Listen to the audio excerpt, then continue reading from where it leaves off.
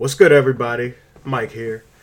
You know, before we get into episode 150, I was planning on dropping episode number 150 by now. Me and B Jones, we had it cooked up and ready. B Jones had episode number 150 ready for me yesterday, which was Wednesday, December 2nd. I recorded episode 150 with my guy Bank on Monday, November 30th. And I had to do a lot of editing because I had to get this montage ready for you guys. But the thing about sports is, and the beauty of it is, something is always happening. Something is literally always happening. Yesterday, on a Wednesday, at 3:40 p.m. Eastern Time, we had a football game, an NFL game. We had the Baltimore Ravens taking on the Steelers. We had RG3 starting for the Ravens and throwing the ball to Dez Bryant of the Ravens. Like, that's the most 2020 thing ever. You know what I'm saying? And it just goes to show you that things are always changing and always moving in sports. It's never a dull moment these days.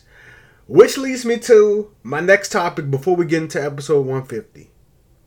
Last night, there was a swap between Russell Westbrook and John Wall. Yes, Russell Westbrook and John Wall. So I wanted to give my reaction before we hop into episode number 150. I prepared a really nice episode for you guys, so I hope you guys enjoy. But I had to at least talk about. I didn't want to drop episode number 150 without talking about this because it just wouldn't have felt right. Y'all would have like Mike, like it would have probably seemed like clickbait to some of y'all. So I'm gonna talk about it. Last night, the Houston Rockets agreed to trade Russell Westbrook to Washington for John Wall in the first round pick. Now, my initial reaction was just like, wow, the Wizards actually traded John Wall because the general manager, let's rewind. The general manager, Tommy Shepard, has said weeks ago, we want to build around John Wall. We want to build around Bradley Beal, rather. And understandably so. You know, Bradley Beal has been healthy. He's also been very consistent. And last year, Bradley Beal, to be honest, he had the best season that a shooting guard could have last year. He was remarkable, snubbed from everything, All-Star and All-NBA. He was snubbed from all of that. But the real ones know that Bradley Beal was amazing last year. He was amazing. You know, he was scoring 40s and 50 balls, and you know, he was tremendous last year. And, you know, if I'm the GM, you know, of course, I would probably say the same thing. Tommy Shepard wasn't wrong, but John Wall apparently took offense to that and requested a trade. He then denied their trade request. He did his Thanksgiving drive in D.C., his annual Thanksgiving drive, as he always does. And, you know, he was asked about it, and he was saying no comment. And next thing you know, boom, he gets traded. Now, we've seen evidence of a general manager saying, I'm not going to trade a player. I think the most recent example was, at least for a superstar type of player or all-star type. I remember in the NFL, let's just say this. I remember when Dave Gettleman said, we didn't sign Odell Beckham to trade him. So, whenever a general manager says, you know, we're not going to trade somebody, you got to take that with a grain of salt because first and foremost, these professional sports, these teams, these organizations, it's a business first. They're going to always do what's best, at least what they think is best for business. It's a business, you know, nobody's untouchable, you know, whether you know, they say it or not, nobody's untouchable. You know what I'm saying? I feel like anybody in any professional sport can always get moved for the right price. And apparently, that's what the Wizards organization deemed as the right price. Getting Russell Westbrook in return. And, you know, Russell Westbrook is definitely the better player. You know, you can say what you want about him. I think any guy that won an MVP award was at least a superstar at one point. He still has the superstar ability. Although he can't really shoot the ball well. And, you know, people say he's a bad teammate. He ran KD out of town. He's a ball hog, whatever. You know, Russell Westbrook is good for business. He's a box office type of guy. And I think this is another trade where I think it works out for both teams. It works out for both teams, man. It's a breath of fresh air. Russell Westbrook gets out of the West. He gets out of that gauntlet of point guards. You know, your Stephen Currys, your Chris Pauls, your Damian Lillards, he gets a break. He gets a change of scenery. He comes over to the East where he can still be, an all-star every year. You know what I'm saying? For John Wall on the flip side, he gets to go to Houston. He requested a trade. He gets to go to Houston. He's going to be teamed up with James Harden and DeMarcus Cousins. I think, if John Wall and DeMarcus Cousins could stay healthy, this will work out absolutely tremendous for the Houston Rockets. And, you put a pass-first point guard around some shooters. They got Daniel House still. They got Eric Gordon still. James Harden, obviously. They got PJ Tucker still there. They got pieces. You know what I'm saying? So, it's going to be very, very interesting. I'm not going to say anybody necessarily won the trade. We haven't seen John Wall play in 2 years. We haven't. We've seen what Russell Westbrook has been like. We've seen the best of Russell Westbrook. We've also seen the worst of Russell Westbrook. So, I'm not a Wizards fan, so this doesn't really hurt me emotionally. My dad, he likes the Wizards. He supports all the home teams. He was kind of bothered. I will say this, if I were the Wizards, I would have wanted to run it back at least one more time with John Wall and Bradley Beal just to see what I got with a healthy John Wall, a fully healthy John Wall, because John Wall has said on the record, he was playing with a bone spur in his foot for all these years. He's been playing hurt, and now he says he's fully healthy. So I would have at least took him at his word. Maybe go to the trade deadline at least, but I would have definitely tried to run it back. But like I said, man, the NBA is a business first. You got to do what's best for business. The Russell Westbrook and Bradley Beal dynamic is something interesting to see. I don't know how it will work. I think anything could work with Russell Westbrook if he changes his game up a little bit. But, Russell Westbrook is that alpha type of guy. I don't know if he'll necessarily defer, but we'll see, man. We'll see how Russell Westbrook acts. And we'll see. I like it for both teams, and we just got to see. So, for all of you guys, you guys have been waiting a long time for episode number 150, and I'm very, very excited for you to hear it. On the first half, you will see me and the 15-year-old Phenom Bank. And, the first half is going to be the first 10 minutes is my thank yous and my shout outs to everybody. So, please check that out. I definitely name dropped a lot of you guys. I love you guys, and I really, really appreciate all you guys for the support. So then after that, you get into the episode with me and Bank. We're talking about, some more current things in the world of sports. We're talking about Week 12 that just passed in the NFL, a little bit of NBA, a little bit of college basketball, and then you're going to hop into the Curry in the Pot montage where you hear the best moments of Curry in the Pot and the history of Curry in the Pot. And that's going to be it, man. So thank you guys so much. I had to drop this on you guys. A lot of people will probably, if I would have dropped this episode, it wouldn't have felt right without talking about this. So enjoy episode number 150. Peace out. I been Steph Curry with the shot, been cooking with the sauce, Chef Curry with the pot, boy. What's good, everyone? It's your boy Mike here, and this is episode number 150. So I want to present to you episode number 150. I want to thank everybody for the consistent love and support. A lot of you have been rocking with me ever since day one. A lot of people have been rocking with me since day 2, day 3, day 4, and that's fine. The goal for this podcast is to continue to grow, continue to attract more listeners, more viewers, and hopefully be on the big stage one day. But I really, really appreciate everyone for all the love and support. And before we start episode number 150, I just wanted to come in and do some quick shout outs and some thank yous to some very, very important people. So first and foremost, man, I want to thank God. I want to thank my Lord and Savior Jesus Christ, because without God, none of this is possible. And yeah, so I gotta thank the Lord. Second, I want to thank my mom and dad. My dad more so in terms of the podcast aspect, because he's the first person that introduced me to sports, and we talk about sports every single day, every single morning, and it's an ongoing day-to-day thing. We always talk about sports all throughout the day. So, Dad, thank you. I thank you for all of your, knowledge on sports, and thanks for helping that trickle down to me, and thanks for sparking that passion inside of me. So, thank you so much, Dad. To the important people for the podcast, man, I wanna thank my guy, and shout out to my guy B Jones. I say this every single time he comes on the show, but without B Jones, none of this is possible. It really isn't. he wasn't the first person to tell me to start the podcast, but when I pitched the idea to him, he told me he would be behind me 100%. And that you need that.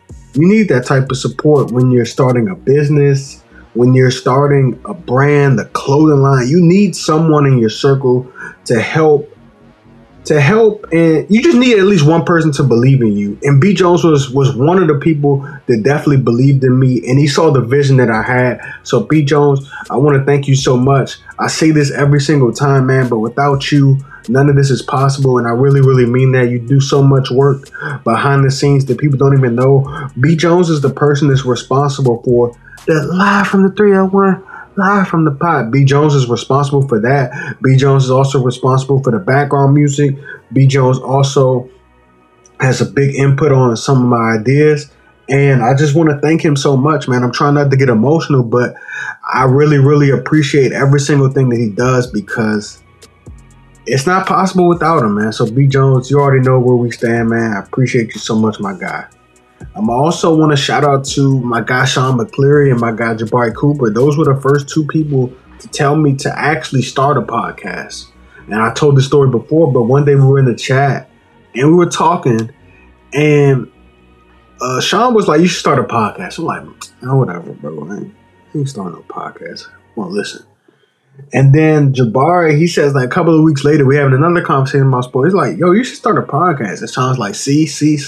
So I'm like, all right, man, I'll just start the podcast and we're going to start it. And that's how I started it. I talked to B. Jones about it. But shout out to my guy, Kendall. Kendall gave me the first microphone. He gave me the Blue Snowball microphone. I used that. And then he let me trade the Blue Snowball back to him for the Blue Yeti microphone. So shout out to my guy, Kendall, a.k.a. Kenzo on YouTube. Shout out to him.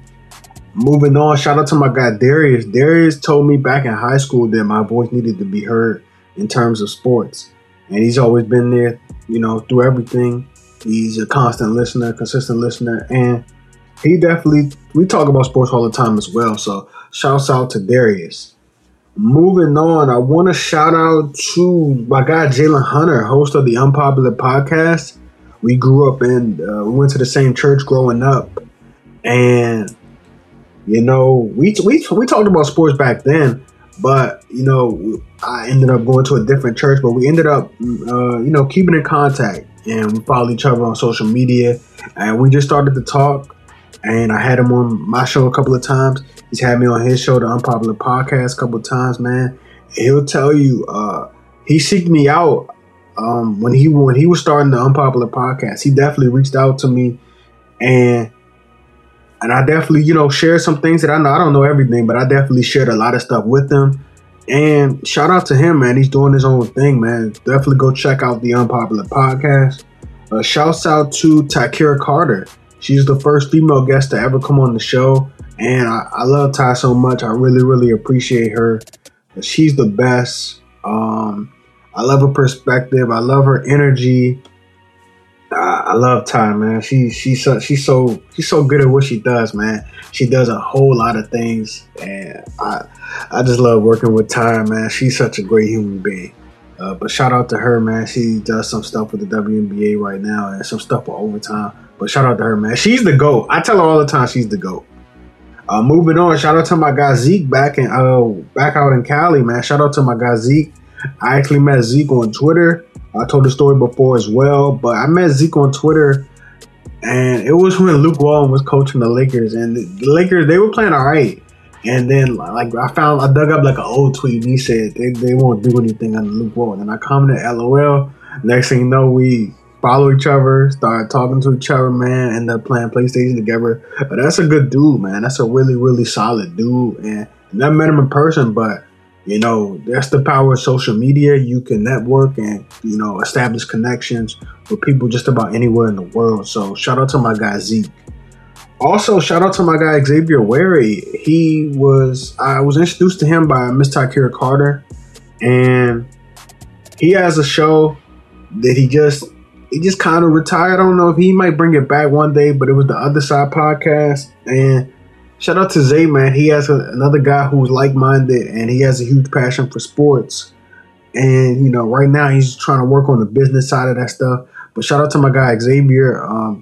thanks to Ty for introducing me to him, and we definitely established a friendship. So shout out to my guy, Mr. Xavier Wary. Let's see. Shouts out to my guy Bink, the 15-year-old phenom. I love him.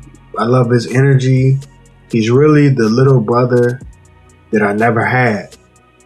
And I love having him on the show. He's just one of those guys that always hit you with this and with that, with this and with that. I'm like, Bink, I don't know, man. I don't know if I want to talk about this. And then he'll come back with the, see, I told you so. We should have did this. We should have did that. But Bink is my guy, man. He always goes with the flow. He's definitely that. He can be annoying sometimes, but it's like the love annoying. You know what I mean? Y'all know what I'm talking about. It's like that. So shout out to Bink. I definitely love him. Definitely love having him on the show. And I've had him on the show since he was 13, and he's getting older, man. I've known him since he was 11, but he's getting older.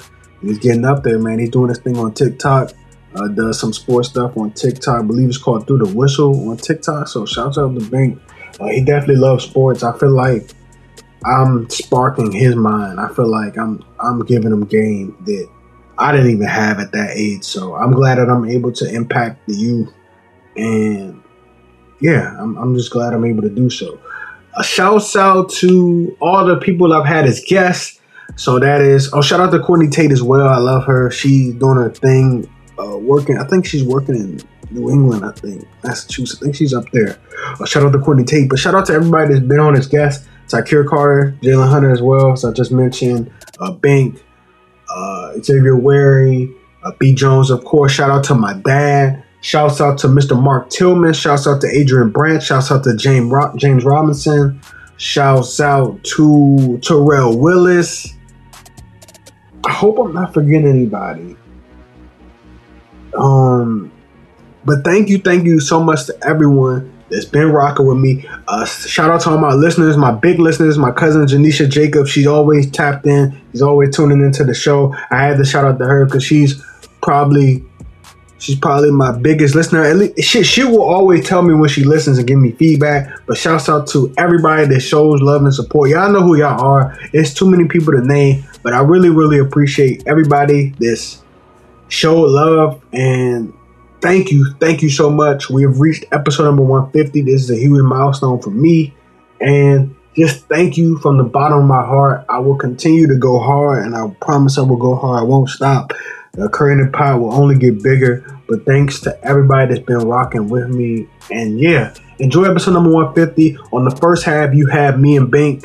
We're talking about NFL, NBA, just normal sports stuff that's going on right now. And then the second half is going to be a Curry in the Pot montage. So I hope you guys enjoy that. It took me a while to compile. It's some of the best moments in the history of Curry in the Pot. And it starts from the origin, the very beginning, and up to where I'm at now. So enjoy. Thank you guys. Thanks to everybody that's been supporting me. I love you all. Enjoy episode number 150. Live from the 301, live from the pot. I want to welcome my audience to episode number 150 of Curry in the Pot. That is episode number 150, man. 150. And we're finally here, man. I know I took a little bit of a hiatus, man. I took like a couple of weeks off, man, just to get my mind right, just to get fresh, man. I wanted to do something. Well, I still have something planned special. You guys will obviously see when this drops. But I wanted to do something else. Then I ended up maneuvering to another idea with the help of some others. And I'm just blessed, man. I'm just extremely blessed to be here, to be in front of you guys. And, you know, it's so great to be 150 episodes in. I can't even believe I'm here. I really can't, man. The average podcast only lasts 7 episodes. And I'm way beyond that, man. I'm at 150. I can't wait to get to episode 200, 250, 300, and so on and so forth. So I just want to thank my audience and shout out to all of you guys. And I really, really appreciate all of you guys, man. It's definitely been a journey. And I feel like we're just getting started, though, man. But I got a lot to talk about, man. I'm definitely going to add something to the beginning of the episode and obviously to the end of this episode. But right now, man, I am joined by no other than a fan favorite. Everybody loves this guy. I was trying to figure out who to do the episode with, man. I talked to Takira Carter. She said, why don't you do it with Bink? I talked to B. Jones. B. Jones said, you can just do it with your dad, or you can just do it with Bink. So I said, you know what, man? Bink always loves to come on, man. He always loves to give a different perspective. So why not have him on for a very special episode, man? And without further ado, man, I want to welcome back the 15-year-old phenom, Bink. So, Bink, what's going on, man?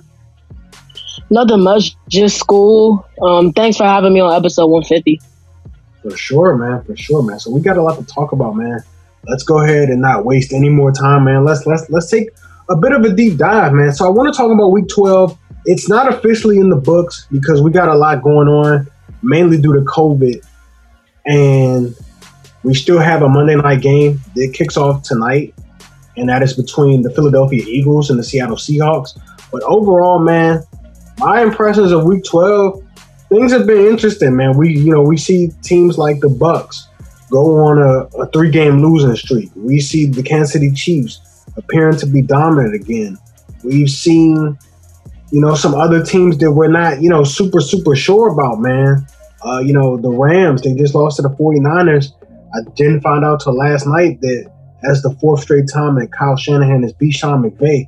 And we had the Titans dominating the Colts. But let's just go talk about it real quick, man. I know you watched plenty of these games. Obviously, yep. Thanksgiving just passed, so I hope everybody had a wonderful Thanksgiving and made the best of it. Due to COVID, things are extremely different, and times are very, very different. But hope everybody enjoyed themselves, man. We did have some football games. Obviously, one got moved, and it got moved twice, man.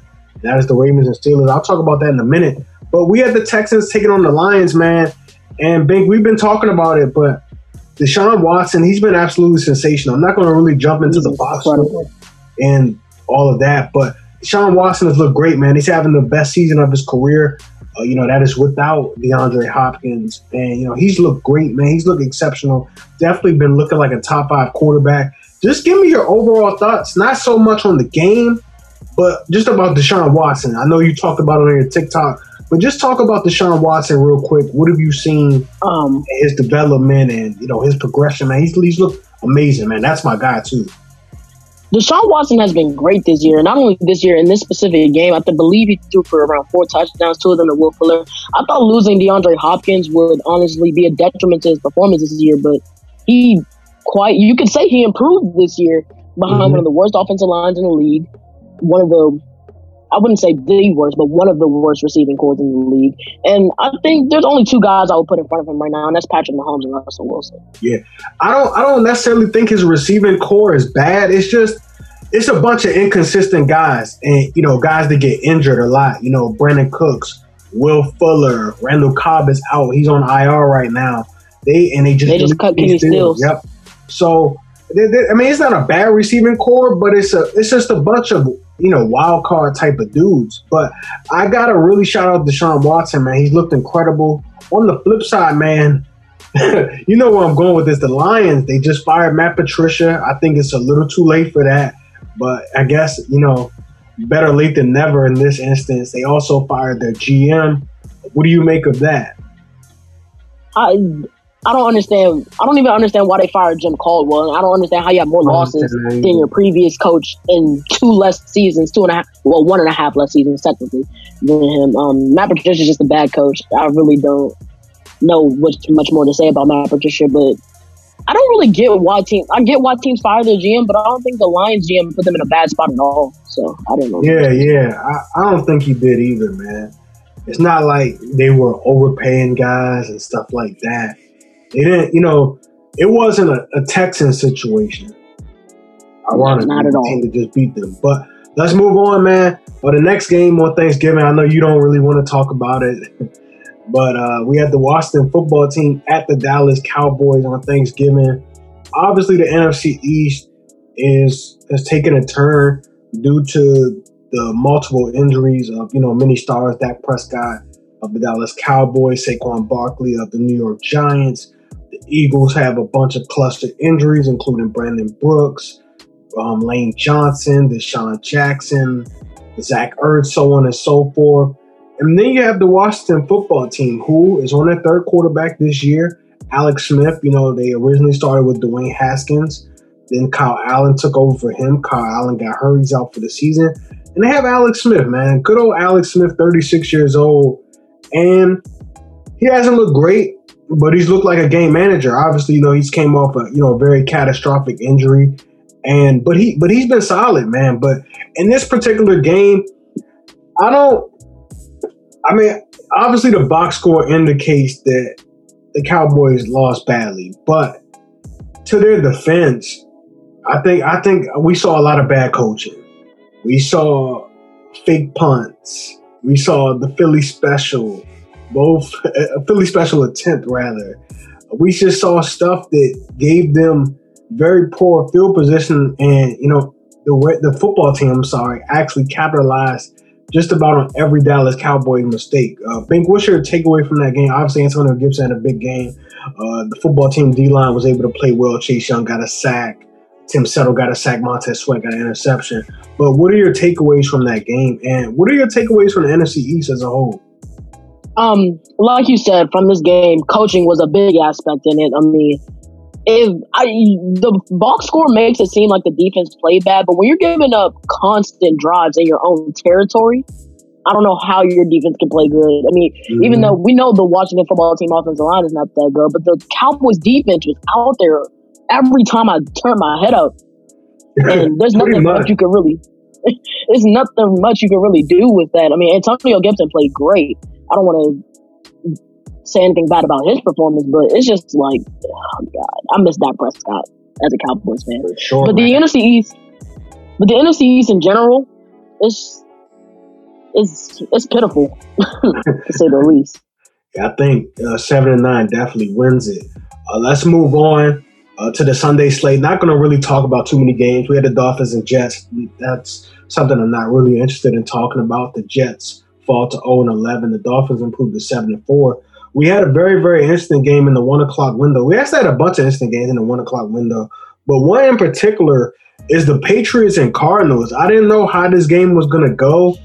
It started off bad with the Cam Newton interception as he was hitting, as he was throwing on his very first pass. But the Patriots, they didn't give up, man. They didn't give up. Looks like they were able to pretty much contain the Cardinals offense, holding them to just 17 points. And I thought if they were to win this game, the score would, end up like this. A final score was 20-17. What do you make of this one? Bill Belichick just had a game plan for Kyler. I mean, they picked off one of his passes. Cam Newton didn't play particularly great, but he played good down the stretch, good enough for the win. And the Patriots, they're really quiet, but they're going to be a tough out for many of these teams down the stretch.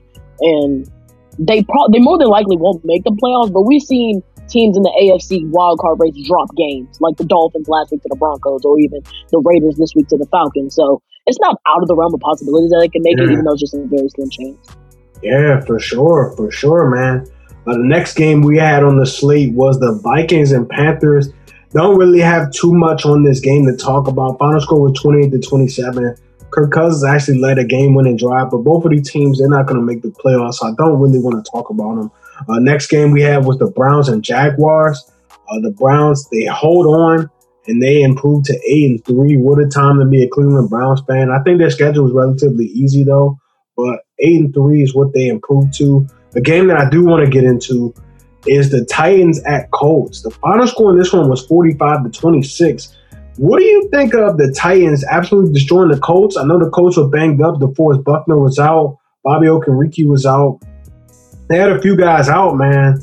And the Titans, they just took advantage. And they never looked back, pretty much. They never looked back, man. Derrick Henry was a monster on the ground. What do you think about this one? What was your takeaways, rather? And I didn't really think much of the Colts. I mean, I predicted them to beat the Packers last week, and they actually did end up doing that. I did, but too. It's just like the Titans did what a good team is supposed to do to a team that's hurt and a divisional rival, and that's beat them, and not only beat them, embarrass them. Derrick Henry had 3 touchdowns in the first half. I mean, and the Colts did embarrass the Titans in that Thursday night game a couple of weeks ago, so you could definitely say the Titans got their revenge. Yeah, I mean, and they didn't have any of their run defenders, like you mentioned. Bobby Okereke was out. DeForest Buckner was out. But Darius Leonard played his best he could. I mean, if he didn't get hurt, I think we could be talking about him as a defensive player of the year candidate this year. For sure. The next game we had on the slate was the Giants-Bengals. Not really going to talk about that one, man, but the Giants did lose Daniel Jones in that game to a hamstring injury. We don't really know what's going to happen with him. He may miss a few weeks, but we'll just have to see. You know, hamstrings are definitely tricky. They held on and they win 19-17. They're still in first place due to the 2 wins over the football team. They're 4-7. Next game, we had the Chargers and Bills. The Chargers are a really good 3-8 team. I'll say that, man. They had some mistakes, and they definitely had some opportunities to capitalize and even put themselves in position to win. They had some crucial turnovers in this one. The Bills, to me, they didn't play great, but they did enough to win. And the final score was 27-17. You got any thoughts? I kind of want to move rather quickly, but you got any thoughts on this one? Yeah, just very quickly. I just thought Anthony Lynn's coaching can come into question this game. I mean, they went for it. They went for it multiple times when they were in their own territory. But when it came down to, I think it was it was like 14-27, and they were deep in Bills territory. They were like inside the 10-yard line, and then there's a 4th down there, and then you decide to kick a field goal instead of going for the touchdown, and it was like 4th and goal from the 2-yard line. So it's just like, I don't know. I just question Anthony Lynn in this game. Yeah, understandably so. They even ran it late in the game, like you said. Like, Anthony Lynn was just kind of tripping. Next game we had was an absolute blowout in a game that I still haven't really made sense of. I woke up this morning and was still shocked at what transpired, man. We had the Atlanta Falcons.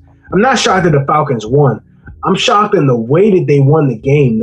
This game was never close. The final score was 43-6. The Raiders, they didn't show up. I know you always got to be wary of a West Coast team traveling east and playing at 1 o'clock, but I just don't get it. They weren't prepared. The Falcons didn't have Julio Jones, nor did they have Todd Gurley. I just don't really understand the Raiders, in my eyes, they're frauds, man. They fooled me. With those games against the Chiefs, they beat them once. Played a hell of a game last week on Sunday Night Football. I just don't know what to say about the Raiders anymore, man. Not that the Falcons are bad, because they're 4-17, but Falcons definitely, they could easily be a 6-5 team if we're being honest. But what were your thoughts on this one? I thought this game was going to be way closer than the final score says. Absolutely. The Raiders got absolutely embarrassed, and they were turning the ball over left and right. John Gruden's coaching can come into question in this game. On the first drive of the game, it was a 4th and 1, and you run a toss to Josh Jacobs, a power running back. That just doesn't make sense to me. And as you were just speaking, it just came across my phone that Will Fuller has been suspended 6 games for a violation of PED. Oh man, So that's a big blow to the Texans. Wow, that's crazy. No wonder he had 2 touchdowns the other day. All right, let me stop. Next game, we had the Rams and 49ers. Now, the 49ers, they're not mathematically out of the race, but I don't think they're going to make the playoffs. Obviously, this is a team decimated with injuries. Garoppolo, he's out, right?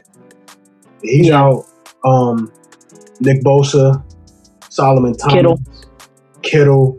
They have a multitude of guys out. Raheem Mostert did just come back yesterday, but he was out. Tevin Coleman's out. They've had a bunch of injuries. Brandon Ayuk was on the COVID list, I believe, or he was out. Deebo Samuel even spent time on the COVID list. Deebo Samuel was out. Trent Williams was on the COVID list a couple of weeks ago. It's been a tough year for them, but I do want to give them credit for still being competitive, man. They beat the Rams twice this year. They've been playing some solid ball, man. The 49ers is a team that I can never really count out.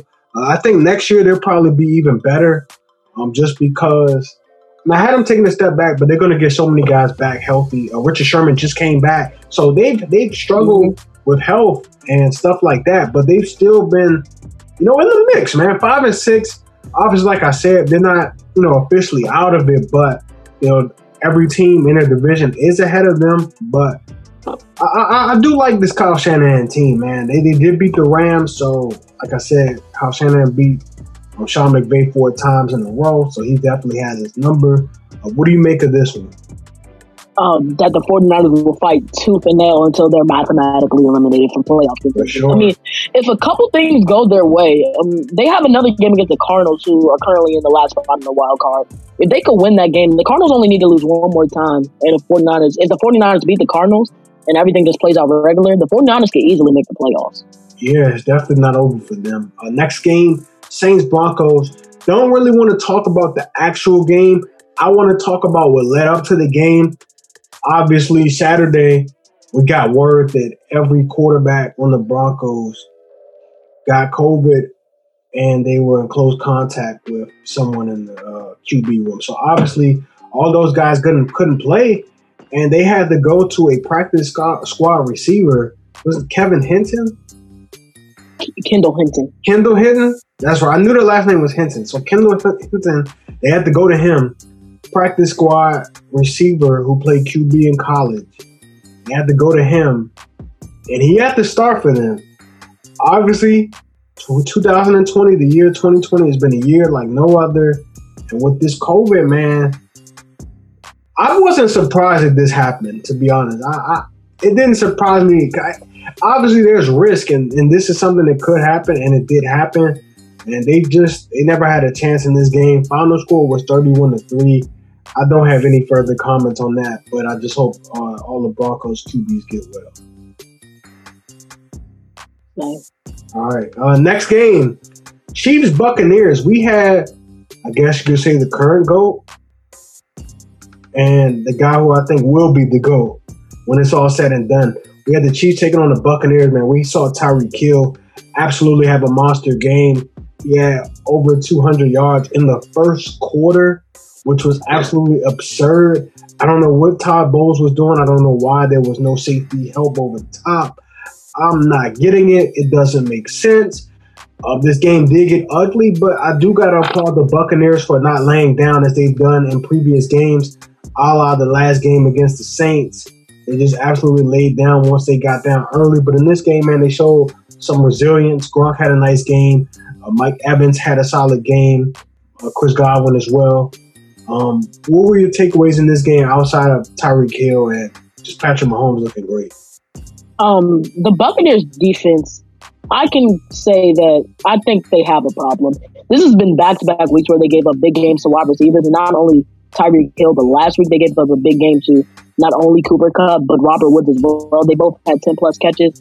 And that might be a huge problem when it comes to playoff time, where they might have to go against the Cardinals or maybe even a Seattle, who we know they have DK Metcalf, Tyler Lockett, DeAndre Hopkins, a bunch of great deep ball receivers. And it's just like they haven't been able to defend that well. So we'll see how it goes. Right. Sunday nighter, we had the Packers and Bears. Don't really want to talk about this one. The Bears just didn't show up. And then on Monday night tonight, we have the Eagles and the Seahawks, and then we have the Ravens and Steelers postponed again to Wednesday. We know pretty much their entire team is on the COVID list. Lamar Jackson, Mark Andrews just got on there. Matthew Judon, J.K. Matthew Judon, I believe he just came off though. Mark Ingram, all of those guys did get a Willie Snead. I'm sure some people will be back, but I just don't know exactly who. We just gotta see. And that's it for week 12. I want to move on to the association. I want to talk about the NBA. And we had the NBA draft November the 18th, so just 12 days ago. And let's talk about it briefly, man. The number one pick was Anthony Edwards. It wasn't to too many people's surprise, even though he did say some questionable things about him not really loving the game of basketball. We saw James Wiseman get picked at number 2. We also saw LaMelo Ball get drafted at 3. What were your thoughts on the overall NBA draft? I don't really have too much to say. Definitely just wanted to get your take on it, your spin on it, and what you thought about it. There's 3 guys in this draft that I feel like were complete steals, and that was Tyrese Halliburton in the 12 to the Kings. Tyrese Maxey went 21 to the Sixers, so I think I'm actually really scared of that pick, because if he develops nicely, he could be like around like a 16, 17 point per game scorer, and he can also take the ball off of Ben Simmons' hands. And Tyrell Terry, he went 31st to the Magic, and that's a guy I really wanted the Celtics to draft, but he was 30th for the 26th pick. Well, as we know, they didn't take him, and Tyrell Terry could absolutely shoot the lights out and could be a great player next to Luka. Yeah, absolutely. We did have some bad news that happened before the draft. Klay Thompson will be out for the season again, and definitely prayers up to Klay Thompson. I thought the Warriors were going to be primed to at least compete, definitely make the playoffs. Now I'm not sure if they even make it. So prayers up to Klay Thompson, man. It's definitely devastating. But I want to talk about free agency, man. And big shout out to LaMelo Ball. I did want him to get drafted by the Hornets. He did get drafted by them. I'm definitely excited to see what happens with the Hornets. Let's talk about free agency, man. The Lakers, they traded their pick and they acquired Dennis Schroeder from the Oklahoma City Thunder. They traded Danny Green. Danny Green then got shipped around to the Sixers. But we had the Lakers, man. They look like the winners in free agency, getting Dennis Schroeder, getting Montrezl Harrell, signing Wesley Matthews. I like that pick. Bringing back Kentavious Caldwell-Pope, picking up Marcus Gasol. I said a couple of weeks ago, I said on the podcast right after they won the championship, I said they cannot bring this team back. Cannot bring this exact team back. They got to retool it. And they did better than I even thought they were going to do. Like, I couldn't even imagine. I couldn't have guessed it. Dennis Schroeder, I guess that's a move I could have saw, but Montrezl Harrell, I didn't see that move coming at all, and I'm sure you didn't either. We also had Chris Paul getting traded to the Phoenix Suns. We saw Kelly Oubre get traded to the Thunder, then traded to the Warriors. He found out while he was working out at the Suns facility. We had the Sixers making some moves. They got that Al Horford contract out of there. They got Dwight Howard now. They got Seth Curry, Danny Green, as I mentioned just a short while ago. And Gordon Hayward moves on to the Hornets. What else am I missing? Ibaka to the Clippers. Serge Ibaka to the Clippers. Marcus Morris signed a huge deal with the Clippers. Marcus Morris was retained by the Clippers. Fred VanVleet was retained by the Toronto Raptors. Jeremy Grant got paid. Shout out to Jeremy. The Pistons made some questionable moves this offseason. Yeah, for the Nuggets, we were just talking about this off the air. They're definitely banking on Bo to hit. They're banking on Michael Porter Jr. to hit. I forgot about the Bucks. The Bucks, they acquired Drew Holiday. They traded for Drew Holiday. They had to give up a massive haul to get him. But if you want to appease the reigning two-time MVP, I guess you got to make some moves. Maybe even overpay. I feel like that's it. As far as the Pelicans traded for Steven Adams. Yeah, Pelicans acquired Steven Adams. They re-signed Brandon Ingram as well. Jason Tatum got a max. The max. Donovan Mitchell got the max. Got paid. Donovan Mitchell got paid. Shout out to all those guys for getting paid, man. You definitely truly love to see it. What's next? Real quick, I just wanted to talk about the Mike Tyson Roy Jones exhibition. Real quick, I thought it was cool, man. It ended up going to a draw. I thought Mike Tyson won it, but it ended up going to a draw. Now everybody trolling Nate Robinson for getting knocked out. I just wanted to throw that in there real fast. Is that it? College basketball is back in the fold. I think that's it. I feel like that's it, man. I'm pretty sure that's it. I'm pretty sure that is it, man. Bink has helped me work on what you guys are going to eventually see. I'm still in the process of working on it, but he'll be featured on that second half of the episode. But I just wanted to have him on, talk about some things that I haven't talked about because I haven't done an episode in a couple of weeks. But Bink, thank you so much for joining me on episode number 150. Obviously, the main treat and the dessert for this episode will be the second half. And I'm excited for you guys to check it out. It's definitely been a journey. And you guys are going to see the journey in full circle. But again, Bink, thanks so much for coming on. Thanks for having me. Absolutely. On episode 150. Episode number 150, man. We got so many more episodes to go. Yeah, man. I'm signing out for now. You guys are gonna get the rest and see the rest in a little while. But peace out to you guys, man. I can't even do my outro because this ain't even it. But thanks, guys. Thanks so much for watching this half of the episode. Live from the 301, live from the pot. I want to welcome my audience to Curry in the Pot. My name is Mike Curry, and this is my first episode of my podcast. And I'm going to be talking about sports, current events, mainly sports. But I just want everybody to listen to what I got to say. And my first sleeper is going to be Cooper Kupp, the wide receiver from Eastern Washington. He's been outstanding most of his collegiate career. I know he plays in the FCS, but as a freshman, this guy was a monster. He had 93 catches, almost 1,700 receiving yards, and 21 touchdowns as a freshman, ladies and gentlemen. This guy's like the Carson Wentz of wide receivers, honestly.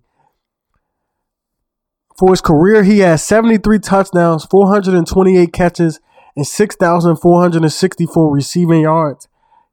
He has an NFL comparison to Jarvis Landry. They have a lot of comparisons if you look at the film, but I think he compares well because both aren't, crazy athletic, but they can run routes pretty well.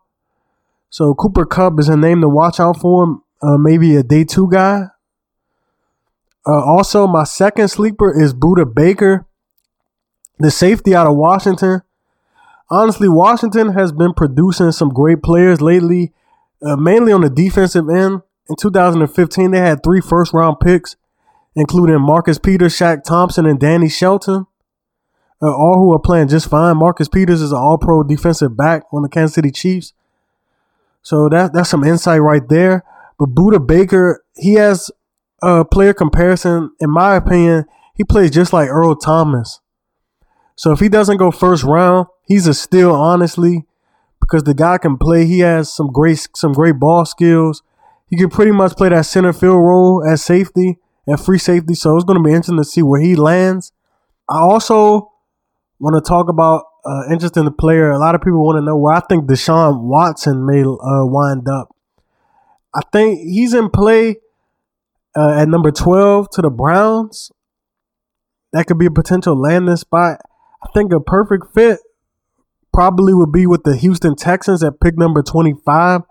Bill O'Brien has said that he loves Deshaun Watson. Deshaun Watson has said he enjoyed his visit with the Texans. That's going to be a good pick. I'm really curious to see where he falls. Another quarterback I wanted to highlight is Mitchell Trubisky, the quarterback from North Carolina, who only started 13 games last year. I think he's a project. I think if he gets drafted by a good organization, like the Saints, the Cardinals, that he could, he could be groomed behind a Carson Palmer or Drew Brees. That would be perfect. But I think teams are going to reach for him. I mean, he has a lot of potential, a lot of upside, but he's not ready right now. He's more of a project. And another interesting quarterback is Pat Mahomes, probably one of my favorite quarterbacks in the draft. He probably is my favorite. Pat Mahomes, the quarterback from Texas Tech. This guy has a rocket, man. He has a cannon. I think he'll have a top 5 arm in the NFL, honestly. As soon as he comes in, he could definitely sling the rock. The Texans will be a good landing spot for him, but if the Cardinals can draft him and let him develop behind Carson Palmer, that would be great. But Pat Mahomes is a guy that everybody should keep an eye on. I'm going to go to losers, then I'm going to hop back over to winners. My loser is the team I just mentioned before the 49ers, the Chicago Bears. They gave up a lot of picks just to trade up one spot to take Mitch Trubisky, a guy that would have been there if they didn't even trade up. The 49ers guy all along was Solomon Thomas, so the Bears probably could have grabbed Trubisky at 3, but they did not. They traded up. They gave away a 3rd and a 4th and a future 3rd, as I mentioned before, which was not a good idea. Mitch Trubisky is more of a project guy. He can develop in the right system or behind the right QB, but more so the right system as Pat Mahomes is going to be doing with the Chiefs. I'm going to talk about that in a little bit. but I do not like the pick. The pick was awful. The Bears just signed Mike Glennon in free agency. They paid him like a starter, and they just gave away a third and a fourth round pick when they could have used those picks to perhaps get some more weapons. All you really have is Jordan Howard on the offense. Alshon Jeffrey departed and went to the Eagles. So what do you really have besides Zach Miller, only person I could think of? So what do the Bears have? They are my first loser. They're the biggest loser for me. I'm going to head back to winners, and I'm going to talk about my team, the Washington Redskins, who perhaps, in my opinion, I think they had the steal of the draft, taking Jonathan Allen, the defensive player. He plays DM, but he can also play any spot on the defensive line from Alabama, and that was a great pick. Many teams were scared because of shoulder arthritis issues, but also there was a run of skill position players like one we haven't seen in a long time, which is the reason why he fell. And he fell right into the Redskins' lap. It was a perfect pick. The Redskins have needs at D-line, and he's a great football player. Many mock drafts a few months ago had Jonathan Allen as the best player, but he was a top 3 talent all along, a top 5 talent at worst, and I think the Redskins got themselves such a good player at 17 at that. My next loser is the Cincinnati Bengals. They're a loser on my list because they drafted John Ross at number 9. Listen, I don't think John Ross is a bad player.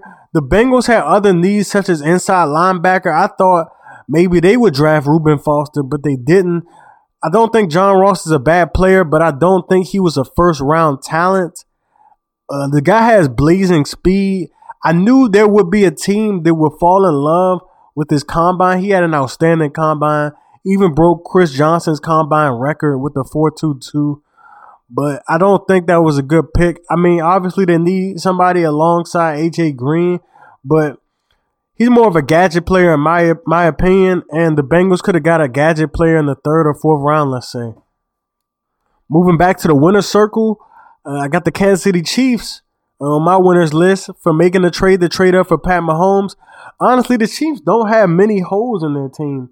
They have a great defense. Their offense is good. Alex Smith is a decent QB. They have Jeremy Maclin. They have Tyreek Hill, who was phenomenal last year. They have Travis Kelce, the big tight end. They don't really have too many flaws. I think Pat Mahomes is a good pickup because he can sit for a year and really develop and grow in that system. And, boy, he's going to be a star in a few years. That guy has a cannon. So hats off to the Chiefs for making that selection. With that being said, I want to give credit when credit is due. I want to shout out to Isaiah Thomas for scoring 53 points. It also would have been his sister's 23rd birthday. And a moment like that, it's nothing but God, honestly. And I want to play a soundbite for you real quick. Very much, Isaiah. Where is this coming from, man? Where is this coming from? It's my sister. It's her birthday today. Happy birthday. She would have been 23 today. So everything I do is for her. And she's watching over me, so that's all her. This was one of the most physical, hotly contested games. You and John Wall going at it. People flying on the floor. You hit your face.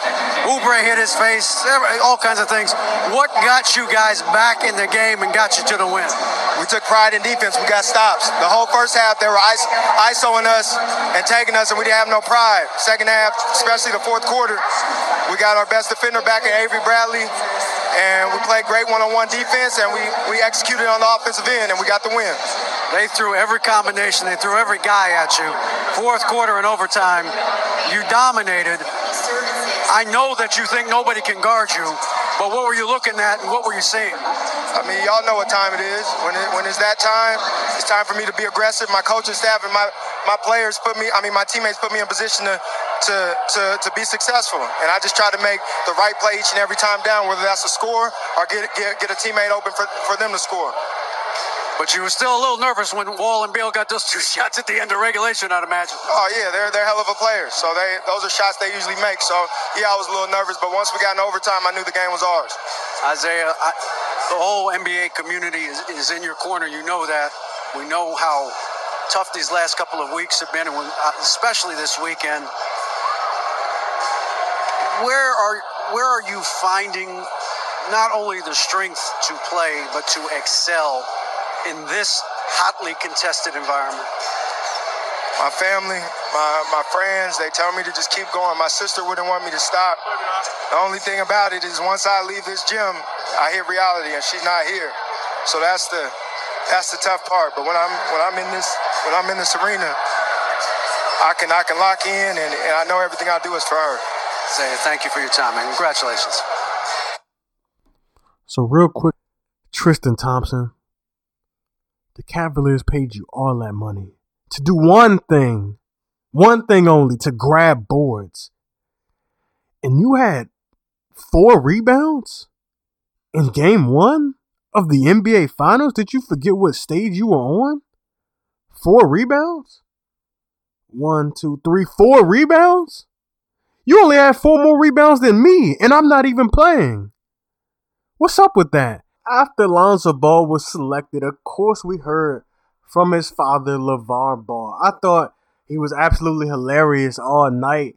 I'm going to play his soundbite real quick. LeVar here, and LeVar, you already got the Lakers hat. I'm trying to tell you, I knew this was happening before it was happening. When did you get this hat made? When he was a baby. What's it like now that this has come to fruition for you? You've been talking about it for 9 months. 9 months? You're talking about 19, 20 years. All right, 19, 20 years. You had a microphone on me when I was talking about it. What's it like right now that he is an LA Laker? It's a wonderful feeling.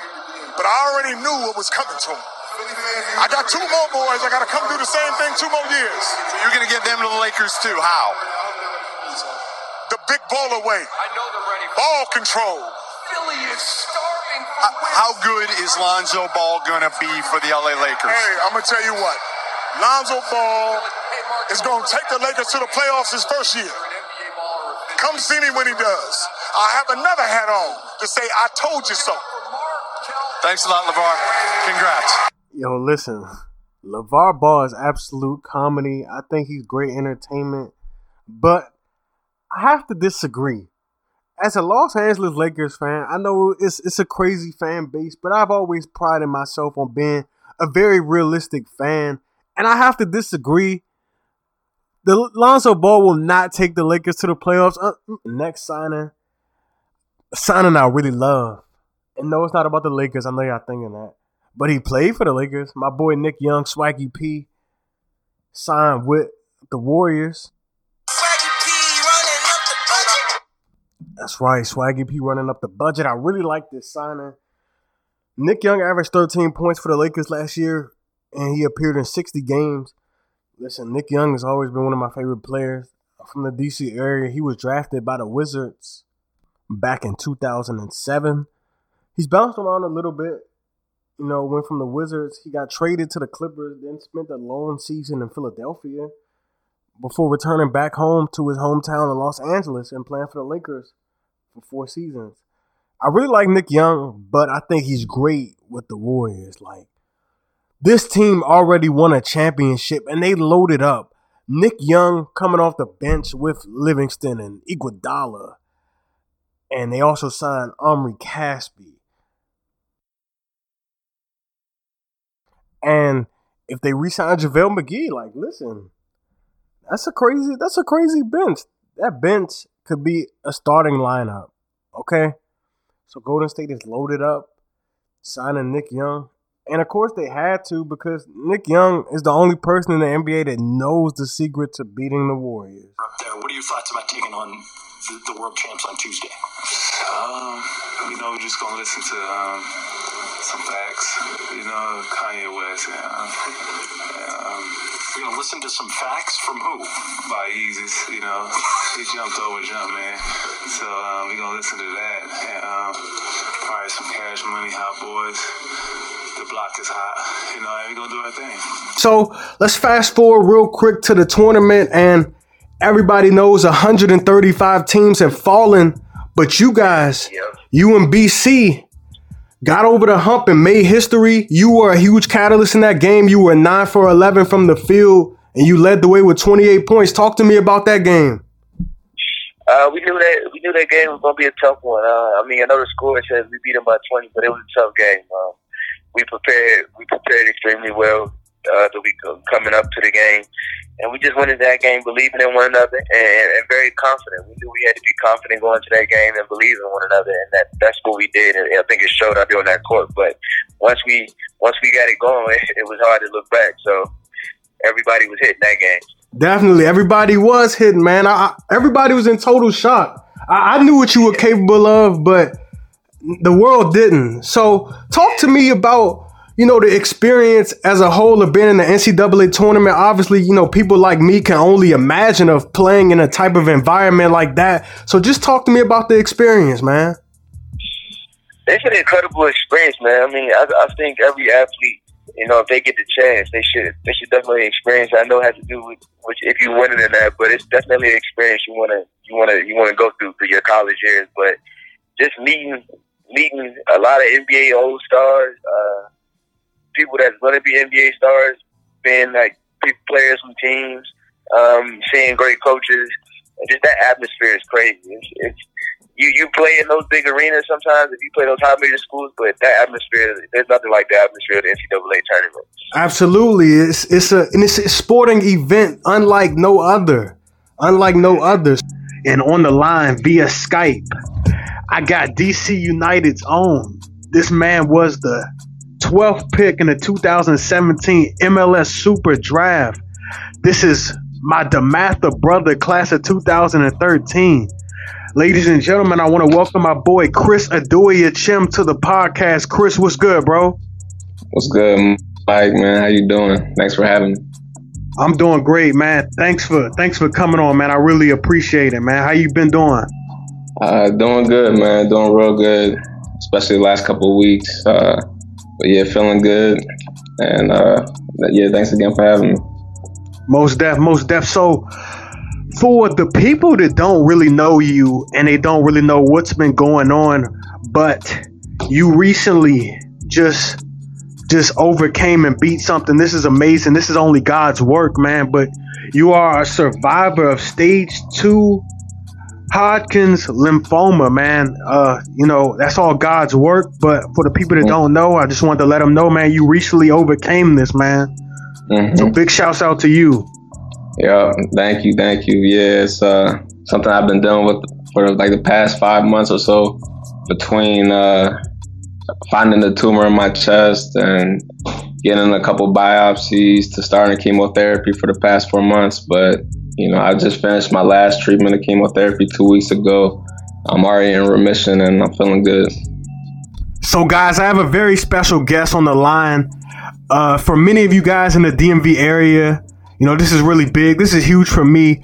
But I got a former Gonzaga player, and he was all Met in 1986, and he went on to play at Georgetown from 1987 to 1990. Ladies and gentlemen, I want to welcome Mr. Mark Tillman to the program. Mark, how's it going? Man, it's going good, man. I appreciate you, having me on your show. It's an honor just to be on your show today to talk some basketball or whatever you want to talk about outside of basketball. As you just touched on a little bit, you went to Georgetown at the height of Georgetown, when Georgetown was really making a lot of noise and when it was, getting a lot of recruits. And you played for the legendary coach John Thompson. Just talk to me real quick about what it was like to play for the legendary coach himself. Well, you see, I'm laughing already. I would say it was very interesting for me because, I kind of grew up in his house. Okay. So for me to see one side of him, meaning seeing the father side of him being at home as opposed to seeing the coach side and seeing him in the gym was definitely night and day for me. And I had no idea what I was really embarking on once I decided to attend Georgetown University. And I do remember him saying that, once I committed to him, because there's a story behind it if I have a little bit of time to. Okay, yeah, I'm sure the audience would love to hear it. Well, as you mentioned earlier, that I was a Gonzaga guy, graduated from Gonzaga. Was highly recruited, was a McDonald's All-American. So I had the opportunity to pretty much go to any school around the country. But my 4 schools that I had that were on my list was North Carolina was number 1. North Carolina was number 2. North Carolina was number 3. And Georgetown was number 4. Okay. So I know you sitting there saying, wow, how did you end up at Georgetown? And you had one school that's the top 3. And, you know, when the late Dean Smith and the current coach, Roy Williams, came into my home, and my dad, I remember him asking, you know, the late Dean Smith, you know, what's the graduation percentage of your minority athletes? Mm-hmm. And I don't remember what the number was, but the number was low. And then I remember him asking, well, what's the graduation percentage of your athletes as a whole? So again, I don't remember what the number was, but I do know that the number wasn't pleasing to my dad's ear. Right. So I said, man, I need to stop this ball from rolling down the hill.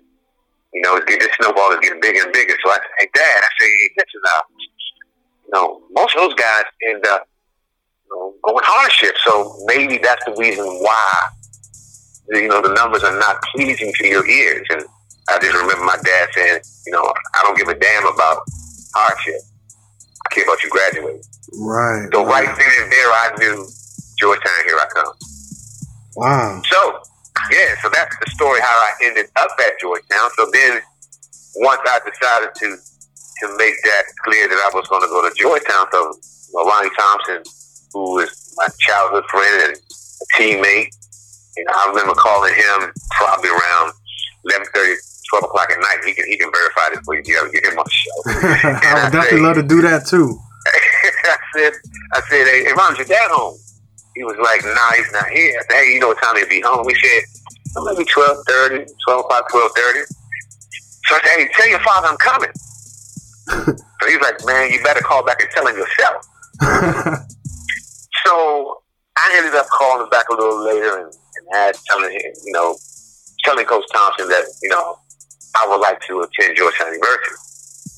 And he asked me, how many visits did you get? I said, you get 5 visits at the time. I don't know if it's still the same or not. Mm-hmm. But official visits, I should say. Right. And he said, have you taken any visits? I said, no, I haven't taken any visits. So he said, well, I think you should take some of your visits. And he hung up on me. So I was like, man. So I visited Villanova. Mm-hmm. So, you know, Roy Massimino was the coach. I can't remember who. I don't know if it was Doug West or anyone else. I can't remember exactly who it was. I had a good time at Villanova. And called Coach back. Still had my heart set on going to Holy Land. And I said, hey, Coach, I took a visit and I still would like to attend Georgetown University. So I'm not going to get too explicit on here because I don't know what your ratings are in terms of kids are. Listen, but I'm just going to say that he said to me, how many visits do you take? I said 1. He said, well, how many visits do you get? I said 5. He said, son, and I'm keeping it really clean, son, can you blankety blank explicit split it count? I said, well, yes. He said, well, I think you need to take the rest of those visits out other than me again. So I'm like, man, this joke is crazy. So took another visit, I think it was Michigan State. Mm-hmm. Forgive me, UCLA, I believe it was. Oh, wow. And I tried to go to Hawaii, but they knew I wasn't going to come there, so that didn't happen. Right. So then I called Coach back. Hey, Coach, took my visit. I said, but before you hang up on me, I only took 3 visits in total. I know I have a total of 5, 2 left. But there's nowhere else I want to go. And if I'm taking these visits, I'm only just taking just to satisfy you in terms of how many I have to take. Right. And he said to me, well, you know it's going to be like playing for your father. And it didn't resonate at the moment. And he told me to be quiet, don't say nothing to nobody. I tell you when you can announce it.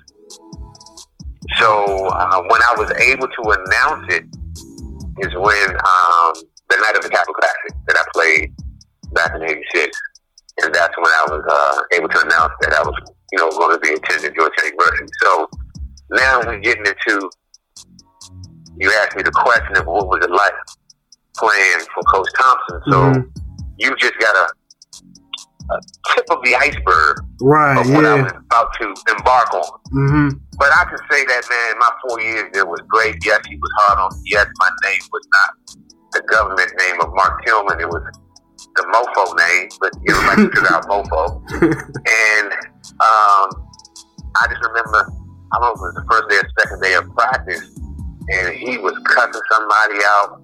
And I'm like, man, who we talking to? And I'm looking around, and we finally locked eyes. And he said, Mofo, I am talking to you. All right, ladies and gentlemen, on the line, I have, wow, this is such an honor, but on the line, I have former All-Met, I have former DeMatha alumni, I have former Maryland Terp alumni, I have former NBA player, former overseas player, and now current college basketball analyst, Mr. Adrian Branch. Adrian, welcome to the show. All right. Thanks for having me, Michael. Thank you. So I want to shift gears and talk a little bit about you. So you played at Maryland from 1981 and 1985, and I know you had a couple of Sweet 16 appearances. Could you talk to me real quick about some of your experiences in the tournament?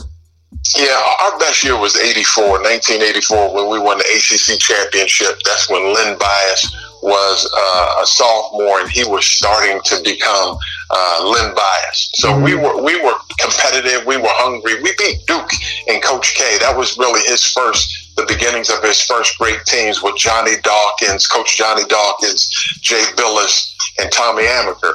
But we didn't want them. We wanted North Carolina. We were sorry that them punks lost. We wanted Michael Jordan, Kenny the Jet Smith, and Brad Daugherty. They were a great team, but man, we were chomping at the bit to whip their tail. And if I wasn't a man of God, I'd be saying something stronger than that. But I'm 55, so let me leave it alone. Okay. So speaking of Len Bias, I had another question to ask you, and you guys played on the same team for 3 years. So I just wanted you to talk about, what was it like playing with the late great Len Bias, and also off the court with the late great Len Bias? Yeah, that was my man. I lived in Seat Pleasant in Largo, and he lived in Columbia Park. So his freshman year was my sophomore year, and I would pick him up on Sundays, because freshmen really couldn't have cars on campus at the time. So after his freshman year, I'd have Sunday dinner at my house, and Mrs. Bias and Mr. Bias, and I'd come by and scoop him up, and we'd ride up to campus. Lenny was a heck of a competitor. In fact, I went to St. Margaret's, the Catholic school, and then I went to DeMatha High School. But if I went to the neighborhood public school, he and I would have been at Greenbelt Junior High School together, and we would have been in the same junior high school, and then we would have been playing against each other in the public school, because my neighborhood went to Bowie, and he went to Northwestern. Right. So we were rivals when he first came to campus, even though he was a year behind me. And I was like, Len, look, nobody was really going hardship like that. I was like, we're going to be here for 3 long years together. We're just going to have to get along and crack some heads. And he was like, bought in and was like, man, that's good. Let's do it. So they were calling us the Killer Bees, Branch and Bias. Oh, okay. And they always say, was he as good as Michael Jordan? Well, one thing, Bobby Knight, the great legendary coach that trained up, Coach K, he said that the best players he had seen in 1986, he said the best players he had seen in 20 years was Michael Jordan and Len Bias. So you could build a case from that. And you figure in 20 years, the great David Thompson had played, Magic Johnson had played, Larry Bird had played. So he's probably saying he was the greatest basketball player he's seen since Kareem Abdul-Jabbar. And he was a leaper, 6'8" strong, didn't have much of a floor game where he was going to go coast to coast and dunk on you. But 1 or 2 dribbles, like Dominique Wilkins, and he was going to hurt some feelings. My dad told me, I think he came out of high school the year before or the year after you, but he told me that you were the first person he ever saw throw a self alley-oop in a game. He told me that. know what? That was against McNamara, DeMatha and McNamara, 1981, and went down on a fast break. And it was late in the game. They were getting ready to sub me out. In fact, I didn't start that game, so I had a bone to pick with Coach Morgan Wooten. Yeah, I was hard, man. I was a real headache, and so I said, man, I'm gonna show this dude. So it was a 2-on-1, and got to the free throw line and surprised those jokers by throwing the ball off the backboard, catching and dunking it. Todd Bozeman was that was the year Todd Bozeman was at that game. So he was a McNamara dude. But George Michael Sports ran that thing over and over and over, and so they called it the high school dunk of the year. And man, it was a lot of fun. Oh, awesome. Well, thank you so much, Mr. Branch. I thank you so much for your time and all your great stories, man. I really, really appreciate you coming on. Well, keep up the good work, brother, and congratulations for what you're doing. A man's gifts make room for him. So when you got talent, your talent makes room for you. Thank you so much. You have a blessed one. All right. You too. Wow. So I had a great time talking NFL draft with B. Jones and Bank. I want to thank them for coming on again, but I want to transition into the NBA, but I will not be making this transition alone. So to help me make this transition, hey, this is monumental low key, but for the first time ever, ladies and gentlemen, I'm having a female co-host come on the show. So ladies and gentlemen, I want to welcome Miss Tykera Carter. She's going to come on the show, and we're going to talk some NBA playoff action. Tykera, how you doing? I'm doing good. How are you? I'm doing great. Thanks for asking. So we gotta start with last night. Oh yeah. Yeah, we saw Damian Lillard called the series. What was your reaction seeing that? Did you stay up and see it? You stayed up and saw the whole thing? Yes, I had to. He was going off too crazy. I literally screamed. I was like, oh my gosh, the disrespect, a step back in your face, Paul George, almost at the half court line, 3 for game. I was like in awe. Yeah, it was crazy. I had dozed off. And then my dad came in my room. He's like, Mike. He's like, Damian Lillard just hit a game winner. I'm like, yo, what's going on? So I had to rewind it, and I seen it for myself, and I'm like, oh man. But honestly, that was one of the best games I have seen from like start to finish in a long time, especially for a playoff game. It was really good back and forth from start to finish. It was a really good game. Most definitely, and it was the fourth quarter. Portland gets down. I think their biggest deficit was 13. And at that point, I was like, they've been doing so well and they've been meshing and it's been such a back and forth game. I didn't know where the game was going to go at all. So that's why, the game winner just caught me off guard. Cause I'm like, he going to call it 3. You know what I mean? He need a 2. And what was smart about the shot, obviously it went in, but it was the fact that OKC couldn't get the ball back at that point. So he didn't even give them the chance to try to go to overtime, draw something up, Right.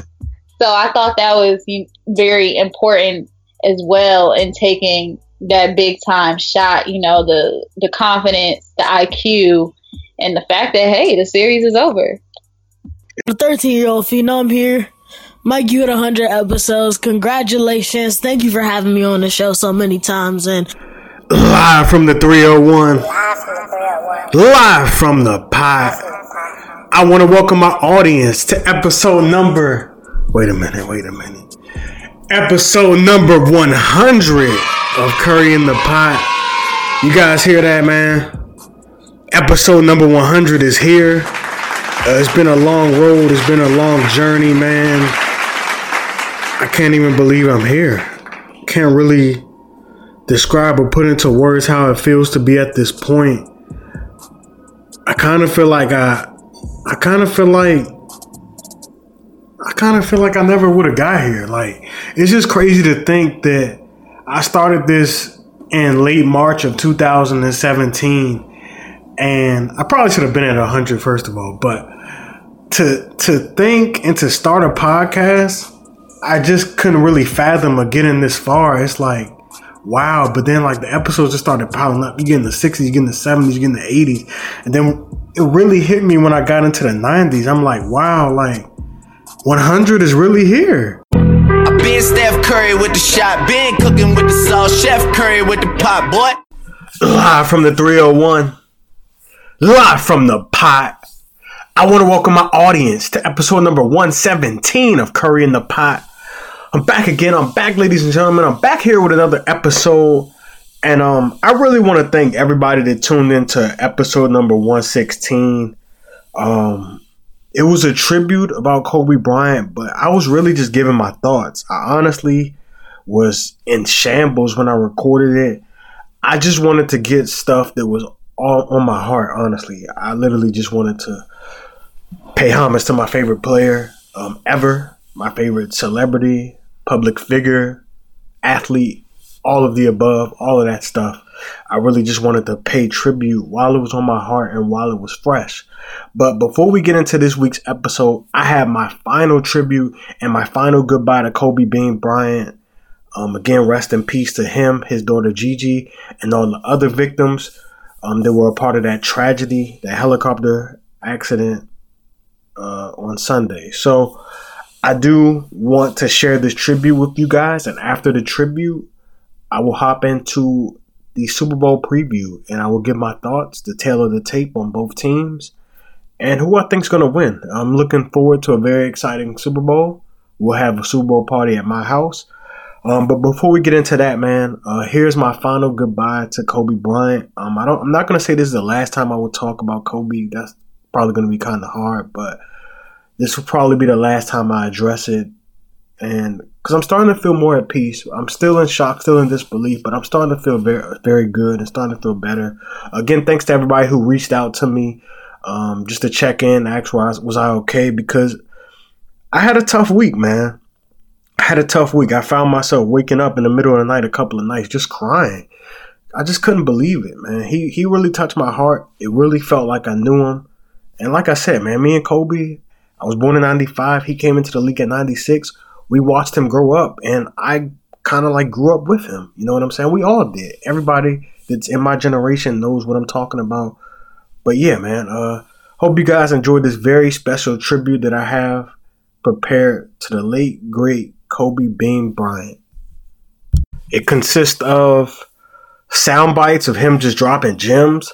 And it also consists of some highlights, some of my favorites, and just some very great calls by some great people in sports. So, man, please enjoy, sit back. I don't want to guarantee this, but this tribute will definitely give you chills. But I hope you guys enjoy, man. I prepared this all by myself, so hope you guys enjoy it. I hope you guys enjoy episode 117. What I've learned is to always keep going. Always. You know, there's been times, particularly early in my career, where it just feels like this is the end. But what I've come to find out is that, you know, no matter what happens, the storm eventually ends. And when the storm does end, you want to make sure that you're ready. And so I've really learned to put one foot in front of the other, good, bad, or indifferent, because eventually that storm passes. I mean, here's the thing. It's like, you know, it's competitiveness, yes, but it's a simple theory or idea to live life by. If you're going to do something, do it to the best of your ability. No matter what it is, if you're going to do it to the best of your ability. If you love what you do and it's making you happy, all the hard work and perseverance will pay off. I once had a guidance counselor tell me that I shouldn't play basketball, that it would never amount to anything for me. His negativity towards me made me strong. You can't stop people from trying to limit your dreams, but you can stop it from becoming a reality. Your dreams are up to you. I encourage you to always be curious, always seek out things you love, and always work hard once you find it. Artest continues to dribble. Bryant from way downtown. Bang! Kobe Bryant again! 17 points in the period, and we're just mid. 4 on Artest. We are watching a show. Bad help by Pierce. Late recovery. And Dwayne Wade is saying that's a bad man, mama. To Wade on the penetration. Kicks it back out to Bryant. Bryant puts up the three. That's good. Kobe Bryant from downtown. And the foul. Walton can tip it. Bryant with the save. Oh, you got to get a shot here. Final seconds. Bryant for the win. Bang! Might want to trade him, man. I should be trying to get him. Bring back. Oh, Kobe Bryant! He carved for human life. The double team O'Neal. Horn, Fisher, nice rotation of Bryant. Buckle up for Kobe Bryant. Kobe Bryant just sucked the gravity out of the target center. What a play! Denied for the Hornets. Gives them confidence. Opens up the floor. The double team Gasol. Now the single coverage by Landry. Ariza drop down. Kobe! Oh! Up high! Down hard! Kobe Bryant! Against Ariza. Kobe Bryant! Oh! With a left-handed sledgehammer! What bad wheel! He's taken it twice and shoved it right down their throat. Going one with the right. Crawford poking it. Oh! Bring it home, Kobe, baby! Wow! You're playing against the Golden State Warriors. Score is 107-109. You guys are close to getting into the playoffs. You know exactly what happens in the game. You go up, you're about to take your shot, and then all of a sudden, boom, Achilles happens, right? He went and hit the free throws, and then you walked off the stage. Yeah. You got the surgery done. When I went in the trainer's room, my kids are in there, and they're looking at you and stuff, and I'm looking at them, and I'm like, it's all right. Dad's gonna be all right. Mm-hmm. It'll be fine. It'll be all right. It'll be all right. It'll be all right. As a parent, you gotta set the example. You gotta set the example. This is another obstacle. This obstacle cannot define me. It's not going to cripple me. It's not going to be responsible for me stepping away for the game that I love. I'm going to step away on my own terms. And that's when the decision was made that, you know what? I'm doing it. I'm doing it.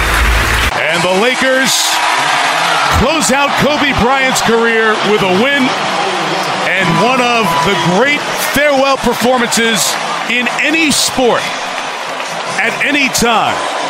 Authored by one of the NBA's all-time greats, Kobe Bryant, 60 points, 23 in the fourth quarter of his farewell game.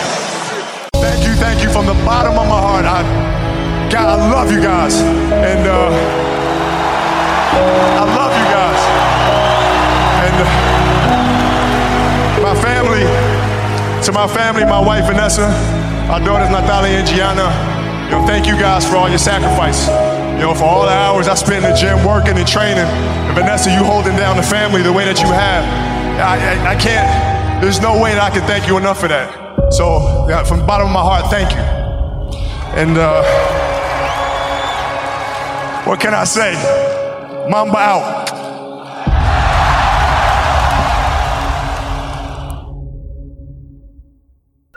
Man, what a career, what a life. Long live Kobe. That's all I really got to say. And as you can see, I got my dad here. I got my OG with me. So, Dad, welcome back to the show. It's been quite some time. Yeah, it's been quite some time. Glad to be back. Well, I can say this in the AAU style setting. Mm-hmm. It's two. I think it's two teams from each conference that can win. They can win it all. I think the Lakers and the Clippers and the Bucks, maybe the Celtics and the Raptors. You can't sleep on the Raptors. Yeah, I think those are the three teams. I think the Heat is asleep. It's just all about matchups. Mm-hmm. That's what it's all about. That's what it's going to come down to. Final seconds here in this NBA season. The respect from those two. And that's it. It's over. This historic 2020 NBA championship belongs to the Los Angeles Lakers. The Lakers conquer the bubble, and banner number 17 will soon hang in the rafters.